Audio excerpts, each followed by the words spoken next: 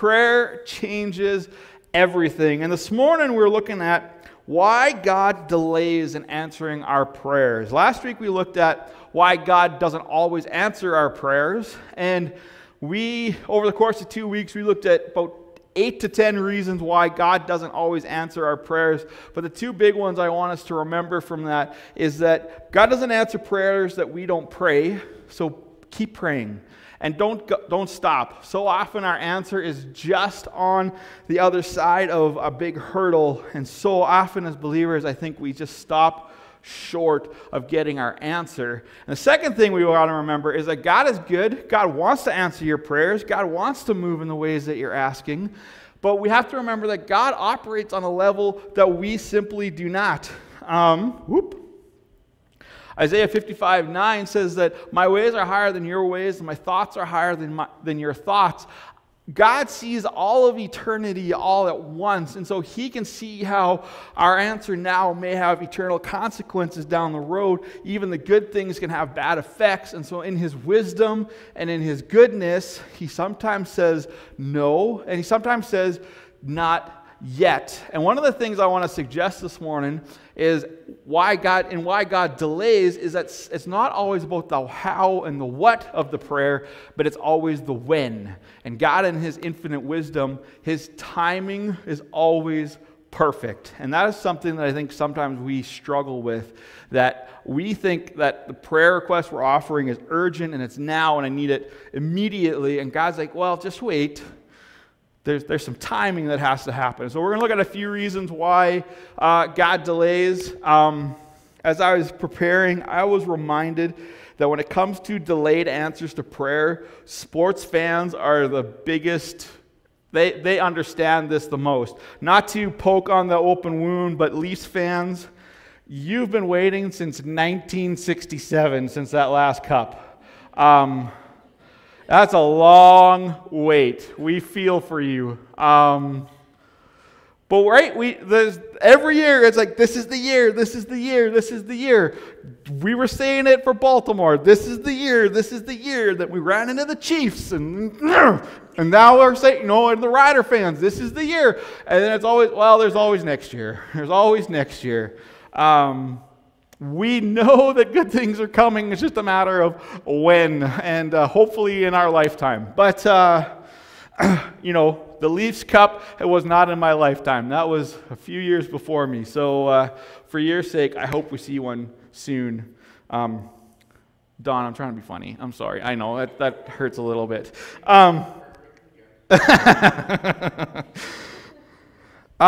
But we're going to look at a few reasons why God delays. So I'm going to give you the reasons. If you need the material, it's all on the app. If you don't have the app, I would happily help you get it. For those of you that take notes, I'm going to try not to go super fast. But I tend to do that when I got a lot to get through. So reason number one why God delays. God is changing our desires and our motives. Luke Chapter 11, verse 2, Jesus said, this is how you should pray. Father, may your name be kept holy. May your kingdom come soon. Jesus starts by teaching us to pray, God, may your name be glorified. May you be honored. May you be lifted high above everyone else. And God, may your kingdom come. And part of the change that sometimes needs to happen is that our desires and our hopes and our motives need to come in alignment with God's. And one of the biggest things that God teaches us about his prayer is that we need to come to alignment with his will. And so what is the desire? Why do you need this prayer answered? Because James in chapter 4, we looked at this last week, James 4:3 says, even when you ask, you don't get it because your motives are all wrong. You want only what will give you pleasure. So James tells us that sometimes when we pray, even when we pray for good things, the reason we want the good things is not lining up. In our society, we say that the ends justify the means, but not in God's kingdom. God is concerned about the means just as much as he's concerned about the ends. He's concerned about our motives. He's concerned about our heart and our mind. So it's not just a matter of, I want this really good thing, because if your motivation for getting the thing is bad, then God is going to wait till your motives come into alignment. So our motives can affect. But it's not just about God being glorified. It's not just about the kingdom come. It's more than that. Because later on in Luke 11, Jesus says this, "You fathers, if your children ask for a fish, do you give them a snake instead? Or if they ask for an egg, do you give them a scorpion? Of course not." Why? Why wouldn't you give them those things? These are common threats, common attacks that the people would have come in contact with. These are things that are going to hurt the kid. Jesus says, "So if you sinful people know how to give good gifts to your children, how much more will your heavenly Father give the Holy Spirit to those who ask?" One of the third thing, it's all about God and Him getting the glory. It's all about His kingdom being advanced. And it can't ultimately hurt you. Because what Jesus is asking is, if your son asks for a fish, do you give him a snake? He's being rhetorical. He's like, of course you wouldn't. Why? Because most of the snakes over there are poisonous. And a father, a good father will not give this kid something that's going to hurt him. If you ask for bread, aka you're hungry, or an egg, Matthew says bread, will you give him a rock or will you give him a scorpion? No. Well, how much more is God not going to give us something that's going to hurt us? And again, this comes back to that divine, infinite wisdom as He looks down and He's like, if I get the timing wrong here, that even though you're going to get something good, it may create a sense of pride in you. It may create a sense of entitlement. It may create something bad that's going to have longer effects than the answering of the good prayer. And so God delays until our motives are right, until we have learned something about ourselves or learned something about Him that not only are we going to get the good answer, but God has done a good work. Oswald Chambers, in his devotion, "My Utmost for His Highest," says that so often in the Western church, we are so focused on the destination that we forget that God's actually interested about the journey. That actually it's the journey to the destination that has the greater impact. God wants to teach us something. He wants to refine us. There is a reason in delaying. And ultimately, we just need to trust that something good is happening in the midst of it. So why does God delay? Sometimes God is changing our desires and our motives. Number 2, God is waiting for us to listen to instruction. Matthew 4:4, but Jesus told him, "No, the scriptures say people do not live by bread alone, but by every word that comes from the mouth of God." This story comes from us. Jesus has been baptized, filled with the Holy Spirit. The Holy Spirit leads him out to be tempted. He hasn't eaten in 40 days, and the devil shows up and says, "Hey, why don't you're the Son of God, you're the all-powerful, why don't you just turn these stones to bread and satisfy your hunger, satisfy your temptation?" And Jesus says, "No, man doesn't live on bread alone, but every word that comes." And what the Greek is saying that we sometimes miss in the English is that it's not just the written word. It's not just the Bible or what is called the canon of Scripture. God didn't just stop talking just because the Apostle Paul or the Apostle John wrote Revelation. God has never stopped talking. What the Bible gives us is it gives us the solid, unchanging understanding of God's moral standards, what God has accomplished through redemption. But God is a relational God, and He continues to talk. Could you imagine if my marriage was built completely on the vows I wrote 10 and a half years ago, almost 11 years, and that was all the communication I ever gave Michelle? That would put a little bit of strain on the relationship, I think. The strength of, and when we go through the marriage course, we go do marriage prep for those that are kind of thinking along those lines, the very first thing we talk about is communication. Why? Because struggles and fighting, everything starts to deteriorate when communication starts to fail. And God understands it. He designed the whole system. He knows how you work. He knows how you relate to one another. And He understands that communication is a big part of it. So it shouldn't surprise us that God wants to communicate with you. God wants to talk to you. And He's constantly talking to you. And so when we go to prayer and we need God to move in a certain way, we need to then, after we've offered the prayer, after we've fasted, after we did all our part, is to just stop and listen, because often the answer to the prayer we're looking for requires us to move, and the Spirit comes on us and shows us the steps we need to take. And we talked about this last week. This is one of the reasons that sometimes we don't get answer, is because we come to prayer and we say, God, here's the situation. I have this difficult boss. I have this problem with my finances. I have fill in the blank. Here's the problem. God, you move. I'm going to sit back and watch. And all the while the Spirit's saying, you want the answer, but I need you to move. I need you to do something so that you can accomplish the answer. Could God just give it to us? I'm sure He could. But then again, in His infinite wisdom and in His perfect timing, He says, no, I want you to move. I want you to be a part of it. It's the same why we serve. It's the same reason God gives us gifts. Is it not just so we can check off the boxes? Because God wants us to be involved. And so God delays because He's trying to tell you something. And sometimes we simply are not listening. We just want God to do all the work, and we just want to sit back and reap the rewards. And all the while, God's like, no, I want you to be a part of it. Because if you won't move for your own requests, how could I ever move you to help answer somebody else's requests? You ever thought of that? You ever thought the fact that God could use you to answer somebody else's prayer? You could. You could be the answer that somebody's waiting for.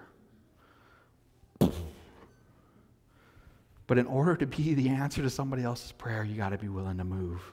And you got to be willing to listen and let God guide you to do and to say and to move in a way that only you could, to answer the prayer in the way that God wants to answer the prayer through you.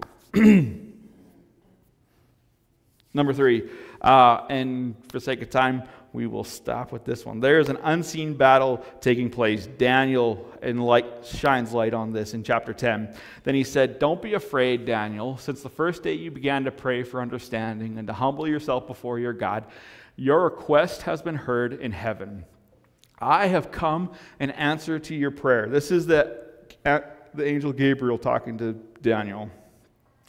But for 21 days, the spirit prince of the kingdom of Persia blocked my way. Then Michael, one of the archangels, came to help me, and I left him there with the spirit prince of the kingdom of Persia. Now I am here to explain what will happen. Woo-hoo. Now I am here to explain what will happen to you, to your people in the future, for this vision concerns a time yet to come. I moved this back, and I knew it was going to get me. Daniel goes to God. He's kneeling. Daniel had this habit. If you've read the book of Daniel, he goes and he prays to God 3 times a day, and he is seeking instruction. He's seeking wisdom on how to help Israel. Israel is in shambles. Jerusalem has been destroyed, and he goes and he's seeking God for understanding. And for 21 days, Daniel's on his knees praying. He hasn't eaten. He's waiting, desperately knowing that God wants to answer the prayer, but not entirely sure why he hasn't moved. And Daniel shines a little bit of light on this, the reminder that there's more going on than meets the eye. There's this spiritual battle going on, and God sent the answer right away, but it got delayed by the forces of evil. It got delayed by this prince of Persia, as the angels talks about. And so there had to be a battle waged. There had to be this obstacle removed so that the prayer could happen. Job shines a little bit of light on this as well, as Job is enjoying the blessing and the righteousness that comes in God and God alone. And Satan comes and he tempts and he takes everything from Job. Job is within an inch of his life dealing with these painful boils, lost family, lost possessions. And all the while, he's waiting for God to answer. He's crying out, God, why is this happening? Why have you robbed me of so much? I didn't do anything. What is going on? And God remains silent.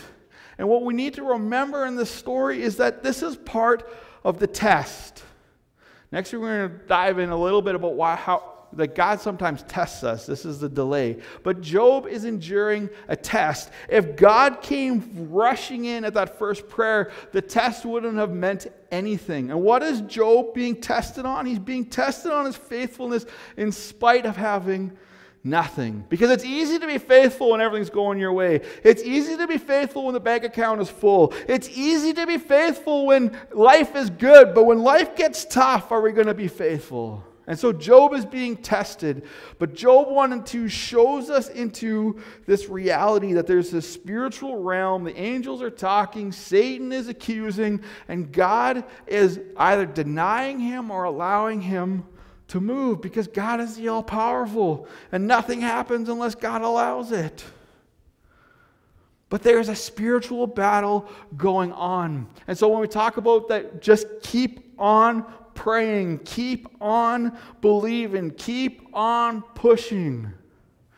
It's because sometimes God is trying to teach us something. Sometimes God is trying to speak to us.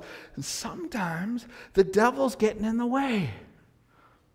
And you need to just be persistent so that the angels can wage the war that needs to be fought, so that the victory can be won and the answer can come. Because who knows what would have happened if Daniel had stopped praying? Would the angel have even come? Would he just been stopped and just turned around because Daniel gave up? I don't know. We don't get that answer. So these are a few of the reasons that God sometimes delays in answering our prayers. And I wasn't going to share this, but I'm going to close with a story. Last week I had the privilege and honor of doing a class with our ordinance. So in the PAOC, when a pastor is getting credentials, first you get licensed and then you get ordained. And so we had a few pastors applying for ordination, and part of the ordination process is you have to do some training. And I got the great privilege and honor of talking about calling, how to be content in God's call. And what I focused on was especially when things go wrong. And I had a season of ministry where things went wrong. And I prayed and I prayed. Michelle and I were married at the time, so now not only is it affecting me, it's affecting my wife. And we were praying and we're seeking God. And the prayer I was praying was, God, you need to change the situation. And that seems like a good enough prayer, and I know God was able to do it, but what I've learned in reflecting, and I've made the comment over the course of this series that this hindsight is 2020, and that is not true. Hindsight is 2020 when it is Spirit-enabled. Hindsight is 2020 when it's God speaking and God allowing us to see things as they really are, because sometimes hindsight is skewered by pain and offense and hurt and things that were beyond our control. And so sometimes our hindsight is skewered a little bit, but God's hindsight is perfect. And so our hindsight is only refined when we allow the Spirit to speak to us. And it's only over the last little while that I've been looking back at this time and realized that God was doing a work in me. Because what I was praying was, God, I'm good. I wasn't saying this because this is arrogant, but it was in my heart. God, I'm good. Everyone else is the problem. You need to fix this. I'm good, right? I'm not making any mistakes. I'm not doing anything wrong. It's the people. It's the situation. You need to fix this. And for 6 months, I prayed this. God, this needs to change. And it was at a conference. We had been left the situation. Michelle and I were praying in the hotel room. And we're praying this. We're praying. And sorry, it wasn't at the hotel room. It was God started to stir in me that maybe there's something more going on. I didn't change the prayer, but God started to do the work. And I think it was because he finally kind of softened my heart of stone so I could finally receive. And it was a month after the conference, and I was on my knees, and finally it was like, God, something needs to change, even if it was me. That was the most humbling thing I've ever prayed in my life, because I came to the realization that maybe I really was the problem. Maybe I was the one who needed to change, whether it was my heart, maybe whether it was the situation, whatever it was. God, something needs to change, even if it's me. And within 2 days, I had an answer. Within 2 days.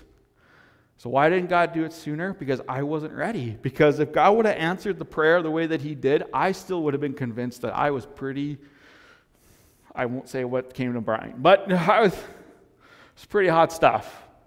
I would have still been convinced that I was the one that was in the right. And God had to mold me. God had to break me. God had to use some really uncomfortable situations. And one of the things that I think we forget in the Western church is that God uses suffering to refine us. It's actually in our suffering that we actually connect with Christ, because remember how much Christ suffered for each and every one of us. It's in suffering that we learn to rely on him. It's in suffering that we are truly formed. James says, don't run from tribulations, because it's through tribulations that your character, your endurance, and your faith are built.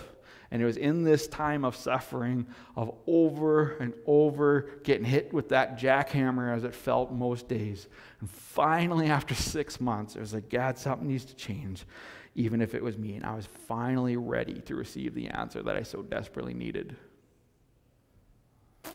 Sometimes God delays because he's doing a work in us. He's preparing us for the answer that he wants to bestow on us.